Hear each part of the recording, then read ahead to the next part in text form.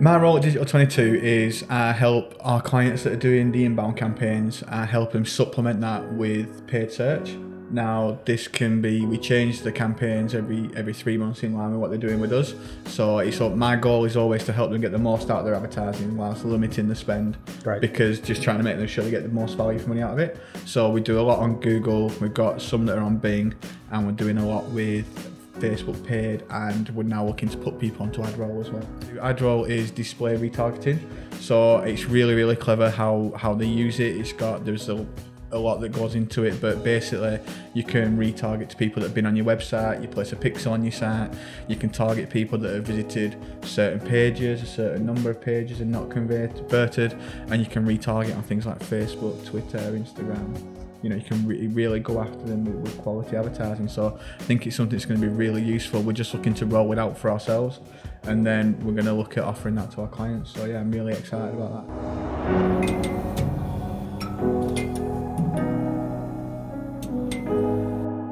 Before I came to Digital 22, I was at a national car leasing company, managing their paid search. I was only there actually for about 10 weeks before I got offered the job at Digital 22, and I just thought that it was too good a chance to turn down.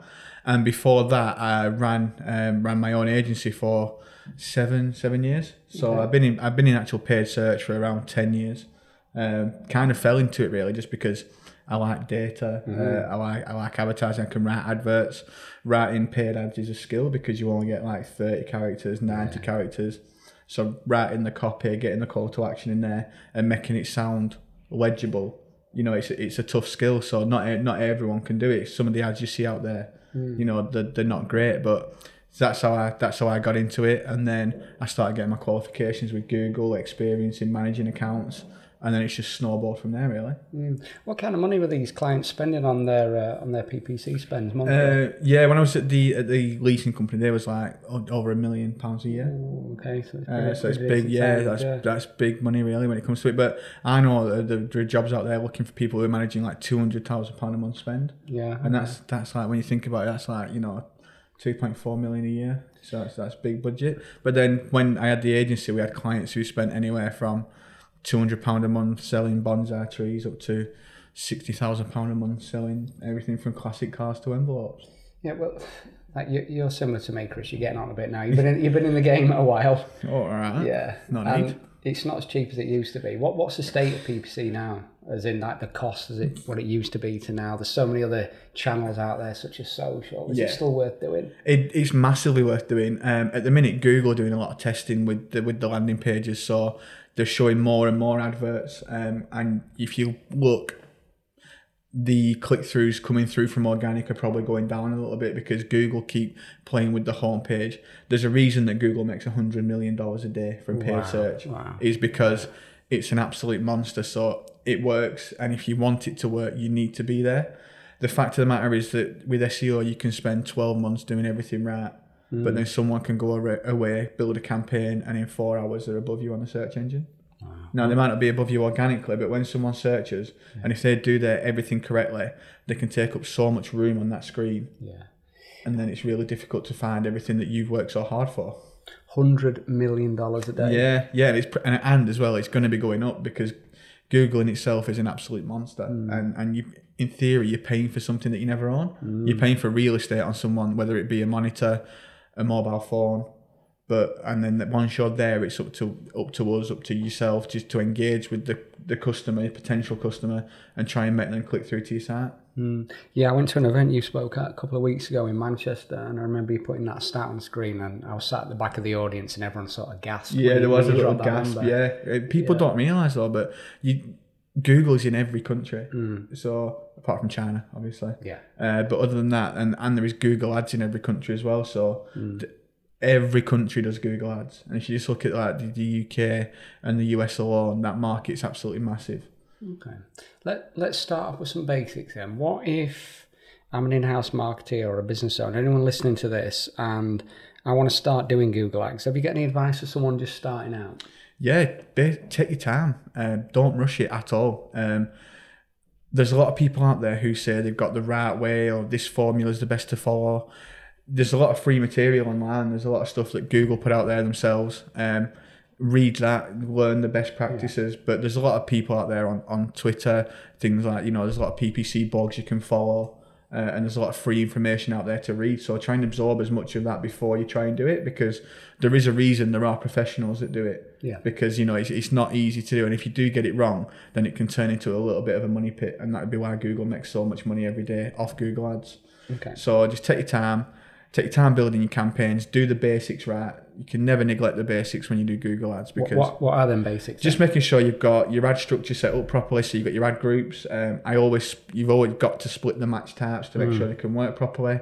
Make sure you use your negatives to make sure that they're not cannibalizing each other. Can you explain what negatives are for the people who don't know? Of course. So personally, I like to use exact matches and broad match modified. Okay. So then if we've got these two as an ad group, then I'll always add the exacts as a negative to the broad match modified, so they're not showing for the same terms. So that gives us more scope with these one than you get on a phrase match. Okay. And you've also got the control with the exact. So I had them split up, and so they can't compete with each other. Yeah. The location settings are the big one. I went through this when we did the hug. When you set up a Google Ads account, they will always say that they want you to show you to people in your location or searching for or interested in. Okay. And if you're an e-commerce and you only sell in the UK, but someone in France is interested in the UK, they'll be looking for a holiday, and your ads are showing to them and they're clicking through. That's wasted spend, and that's not what we want. Yeah. So just be a bit careful, because what Google recommends isn't always what's best for your account. I think another tip as well we've spoke about offline is pre-qualifying them on that ad as well. So if you if you want people to click on your ads who are high spenders, actually say that on your ad. Get as much information out there as you can. That's why they give you call out extensions, site links, everything like that. Exactly, so make sure you use all them and get as much information on that screen, because it's almost like a land grab. Like when your ad shows, you want to put as much information out there about your company that will entice someone to see what you have to offer. And then once we've got them there, it's up to your landing page to actually convert them. Yeah, no, I agree. Any other tips? Any more value you can give us? Yeah, just make sure you use a PPC specific landing page. Okay. Don't just be using your home page. That's the worst thing ever. Just using the home page, because there's no you can't lead them in any direction. Okay. Where if you've got a PPC specific page, you can maybe take some of the features out of the home bar so that people can't click off. You're trying to make them complete your desired action. Keep it short, keep it snappy, really good quality images, and make it really easy for them to convert. So if you want them to sign up to a booklet, for example, you want to download a piece, when it's on there, have it on the right hand side. Download this free guide, get our free ebook, free report, whatever, and just make sure it's there and it's really, really easy for them to get that. When should they be checking in and checking these ads? Every Weekly, day, daily? Every day. You've got to check for anything that's changed. You don't know if, for example, if there's been something that's happened in the news that's made one product become in the news, it's gone really popular. You might want to just check that and make sure that your presence is there for that. Or again, I check our advertising on Christmas Day, make sure all the bids are there, because people never stop. The world. It's like when I was a kid, I seem to remember that around Christmas, when I was off school, everyone seemed to stop for like 2 weeks. But now, as you get older, you realise that it doesn't, and the world pretty much never stops. So people are still buying online on Christmas Day, and if you're selling online, then you need to make sure you're still there. Let's go a little bit deeper on that. So seasonality then. You're massively, when are good times and bad times. Really. If you've got a product where you can do a sale, for example, I used to work for a client that sold bonsai trees, and over Christmas he'd get so many orders from banks, right? Because these are corporate gifts to their Far East customers, and they loved that. So around October, November, we'd really ramp up his advertising to make sure he was there. You've got everything like that. You've got seasonality, you've got everything that happens in the news. All this needs to be taken into consideration. You've got things like life events, like people when they do it around as a wedding or stuff like that. All that factors in. The worst one can be if the weather's really good for like a week, then you'll find your sales dipping because there's just no one there, no one's in. Everyone's out at a barbecue whilst they can. So it's a really, really tough one. You just got to stick to what you know and make sure that you're doing everything that's worked for you, because then obviously it'll always come round. What's been one of the most successful campaigns you've ever run in your 10 years? I put you on the spot here, but I'd be interested to know. Yeah, I actually did one before for a security company, and they actually sold dummy cameras. Believe it or not, and they were literally just plastic, and they had a little LED in, and they had a timer, and they moved every so often. And he sold absolutely loads, and we only had him up for about a month, and then he was like, "I've run out of stock." Just ran out of stock. Yeah, so we had to buy some more. But yeah, it can be literally anything.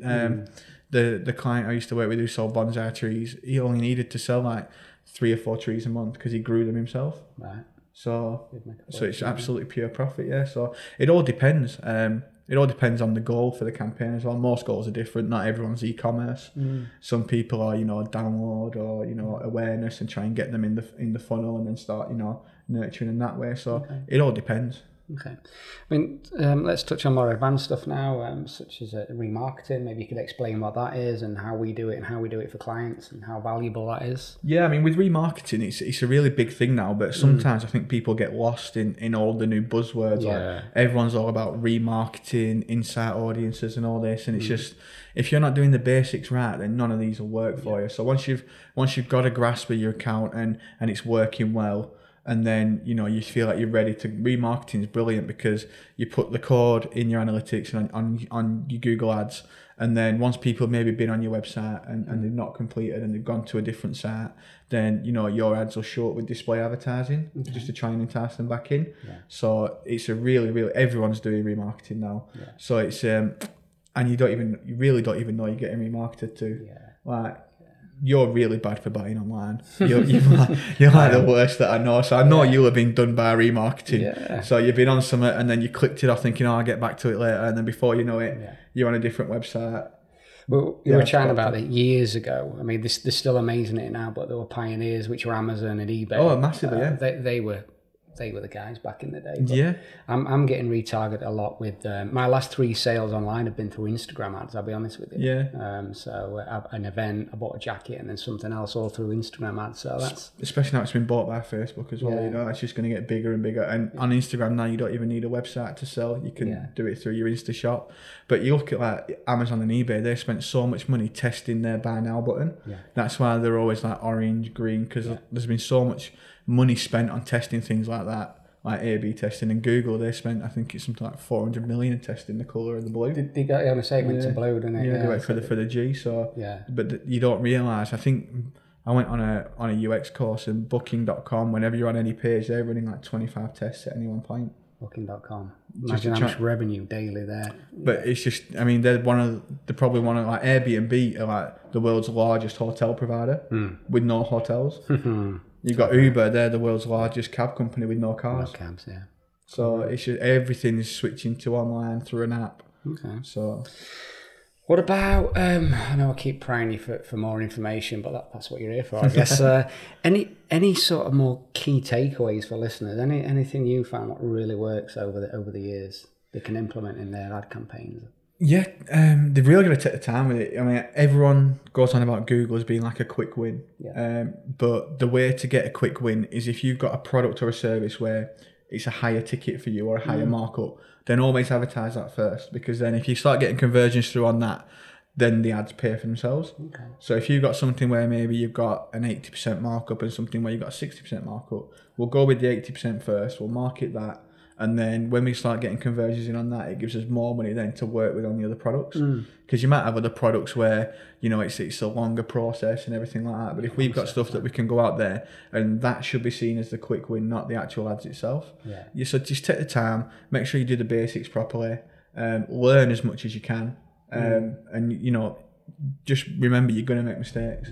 There's going to be stuff that you get wrong, so just, put it down to experience and don't do it again. That's interesting. So it'd be good if people can try and work out the lifetime value of that customer, or like you've just mentioned then, how long's the sales process. If you can get a lot of these stats and insights before you run the ads, it's going to help. Yeah, massively, especially if you're doing it and you're in-house, then you're doing it. But it's a bit more difficult from the agency side. That's why it's good with us, because we do a lot of onboarding, so we really understand the client's process and we really work with them on that. But if you're in-house, you know all this anyway, because it's tough though when you're in-house. I've done it, and you're trying to talk to different departments and get more information.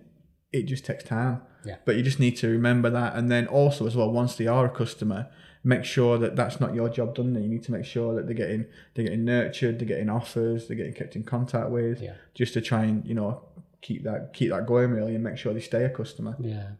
I mean, back down to the people who are just starting out, what's a good budget? What figure can you give them just to spend just to get going? I mean, really, if you are going to do it, I mean, the cost per clicks are going up now. Yeah. So you've got to really do your research on your keywords. A good way that I've found to do it is if you rank for something really well organically, and you're getting good performance, then maybe don't spend as much on that on pay-per-click. Okay. But if you've got a really competitive keyword that you're struggling to rank for, then maybe put a bit more budget behind that. Okay. So if you start with it's what you can afford as a company. So normally it's around $500 a month, and you start from there and then see how that goes. The worst thing with Google is like if you actually manage to get a Google rep, because they're a bit rarer now unless you're spending the big money. But they'll always just say, you know, have you up your cost per click? And that's not always the answer, because before you know it, you can be spending, you know, £1.50 a click, and it's really not working. Okay. If you get 30 clicks in that day, that's £45. And then over a month, that could be a lot of money, and your budget's gone before you know it. Your budget's gone. What I'd like to do as well, I really enjoyed your talk over in Manchester. I know Alex filmed it. I think we're editing that, aren't we, Alex? We'll put that in the show notes. Trying to make me look good. Yeah, make him look good. We're going to put that in the show notes. Also, your slide deck as well. Let's put that in. So if anyone wants any more information, Chris did a great talk. Please go down to the show notes then and take a look. So we're going to wrap it up. Let's have one more key takeaway for listening. Have you got anything else? I'm really pushing you hard. But... just make sure you use everything that's there. Don't just do one thing. Like Google do display advertising, they do search. If you're going to do a display and a search campaign, make sure you split them up. Yeah. It's not a one size fits all. So make sure you split them up, do them all separately. If you're going to do retargeting, look at doing it on Google, because that's a brilliant thing. Once you've done that, make sure you use the audience insights, because it's a really good way to get some very cost effective clicks. Okay. Because these people are already interested in certain products. Okay. And just make sure you're tracking everything. If without tracking, it's not worth. Link it. The best way that I found to do it is to set up your goals in Google Analytics first, because they'll never match 100%, and Google tell people that themselves. But at least if you've got them set up in Analytics first, you know you're getting the same figures when you're doing all your reporting. And without figures, the ultimate goal of ads is profit. Yeah. And without the figures and the tracking, then we don't know about any profitability. Great. Well, thank you. I just want to say thank you to you, especially. You did the public speaking thing a couple of weeks ago, out your comfort zone. That's the first time you did it. You smashed it. This is the first podcast you've done. It is, yeah. We're trying to get more of our team on podcasts. So thank you for setting the stall out there. No worries. And also congratulations on this behind us here, which is our five-a-side football tournament. It is. Do you want to tell the guys what happened there? It was a momentous day. 7 warriors went into war. Yeah. None of us could walk the day after. Or the Monday. But no, it was Everyone Marketing in Preston. They set up a five-a-side tournament. For agencies, and we seen it on LinkedIn, and there was a space left, luckily enough. So. Yeah. We got a last-minute kit. We turned up in the same colour as someone else, which is always a bit awkward. But we won our first 4 games without letting a goal in, I think. Yeah, amazing. And then we got beat. I think it was 3-2 and 2-0. But then we beat those 2 teams in the semi-final and the final. Absolutely chuffed a bit. So, we were. It was good. Some big guys there. We rocked up, and somehow we won it. We're over the moon. Aren't we? That guy in the final just kept booting the ball at us. But we've been, like Chris said, we've been in agony all week. Painkillers, backaches. Ibuprofen everywhere.